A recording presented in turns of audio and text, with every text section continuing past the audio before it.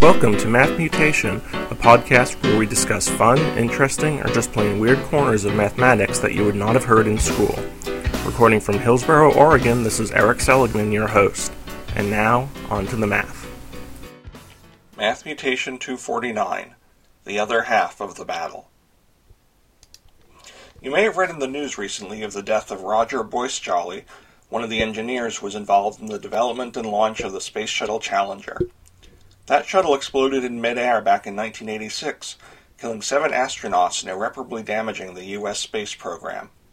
Most likely, the article you read talked about how Boisjoli and his colleagues predicted that the O-ring joint on the shuttle would fail due to cold temperatures, and desperately tried to convince their management to cancel the shuttle launch, only to be overridden and forced to helplessly watch the mission fail. Often this is seen as a parable about noble science and math geeks defeated by greedy and self-interested managers who simply aren't as smart, are too motivated by selfish concerns, or have cavalier attitudes towards sacrificing other people's lives. But, as is often the case in life, the story isn't really that simple. In particular, in the analysis by well-known data scientist Edward Tufte, this was a case where the math was valid, but poor communication of the math was ultimately at fault. To review the basic outline of the event, the Space Shuttle was launched on a cold day in January 1986. Boisjoli and his colleagues did an analysis of the failure rate of the O-ring joints in relation to the local temperature, since cold weather was predicted. There'd never been a launch in temperatures as low as those predicted that day, in the low 30s Fahrenheit. The engineers predicted that there would be significant risk of O-ring failure, so, as Boisjoli wrote, they fought like hell to stop that launch. They met with their local managers at Morton Thiokol, who agreed there was some concern, so quickly faxed 13 charts illustrating the data to their contacts at NASA, along with the recommendation not to launch. This was Thiokol's first no-launch recommendation in 12 years.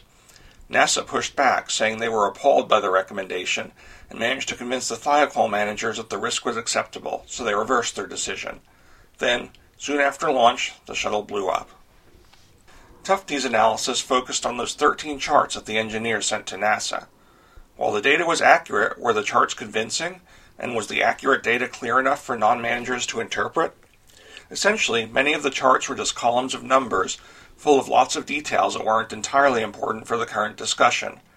For example, one chart lists historical levels of damage measured in O-rings from returned shuttles, without relating it to the temperature, which are listed elsewhere. Rockets are referred to by different names in different places: NASA ID numbers, Thiokol ID numbers, and launch dates, making it really hard to cross-reference data. Possible damage is broken down into 6 types, without consolidated information on total O-ring damage from each cause. And while they point out in one chart that the lowest temperature launch had an unacceptable amount of damage, they don't clearly relate temperature to damage in a general sense, leaving a single anecdote as the most critical argument. Tufte points out what he believes would have been the most effective way to communicate the concerns, a direct plot of O-ring damage versus temperature. When such a graph is drawn, with correct proportional spacing between the temperatures listed, a clear curve that slopes rapidly upwards towards the left end, where the temperatures are lowest, becomes visible.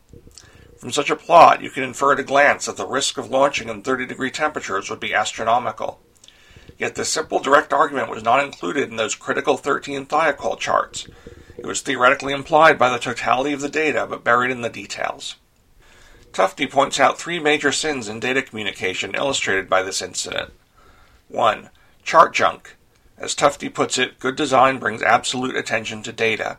Elements that aren't relevant to the data you're trying to communicate, such as the breakdown of types for each piece of damage, or little pictures of rocket ships to make the graph more visually entertaining, only hurt the arguments the engineers were trying to make. 2. Unclear cause and effect. We're naturally adapted for quickly understanding graphs with a cause on the x-axis and effect on the y-axis, as in Tufte's proposed temperature versus damage plot. By trying to include various other types of information, and not clearly focusing on the critical cause and effect, the engineers ultimately hurt their cause. 3. Poor data ordering. In some of the critical charts, the flights were listed by date, which obscured the ultimate effect they were trying to illustrate and made it very hard to see the relation between temperature and damage. Ultimately, this incident ended up portrayed in the media as a case of boneheaded managers messing up after being presented with perfectly reasonable data. Famous physicist Richard Feynman summarized it as, For a successful technology, reality must take precedence over public relations, for nature cannot be fooled.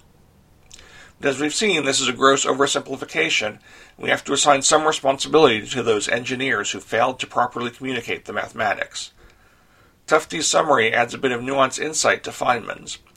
Visual representations of evidence should be governed by principles of reasoning about quantitative evidence. Clear and precise seeing becomes as one with clear and precise thinking. We should also mention that if you search online, you'll find some who dispute Tufte's analysis of the incident. They claim there were many other factors in the data that should have been considered, and it's only with 20/20 hindsight that we can now reproduce the precise temperature versus damage graph that seems so convincing now. But it's clear that the principles of data communication that Tufte points out are still valid in general. If you're ever in a situation where you need to make an argument based on numerical data, think hard about issues like chart junk, data ordering, and cause and effect, to reduce the chance that one of your own projects will explode in midair. And this has been your Math Mutation for today.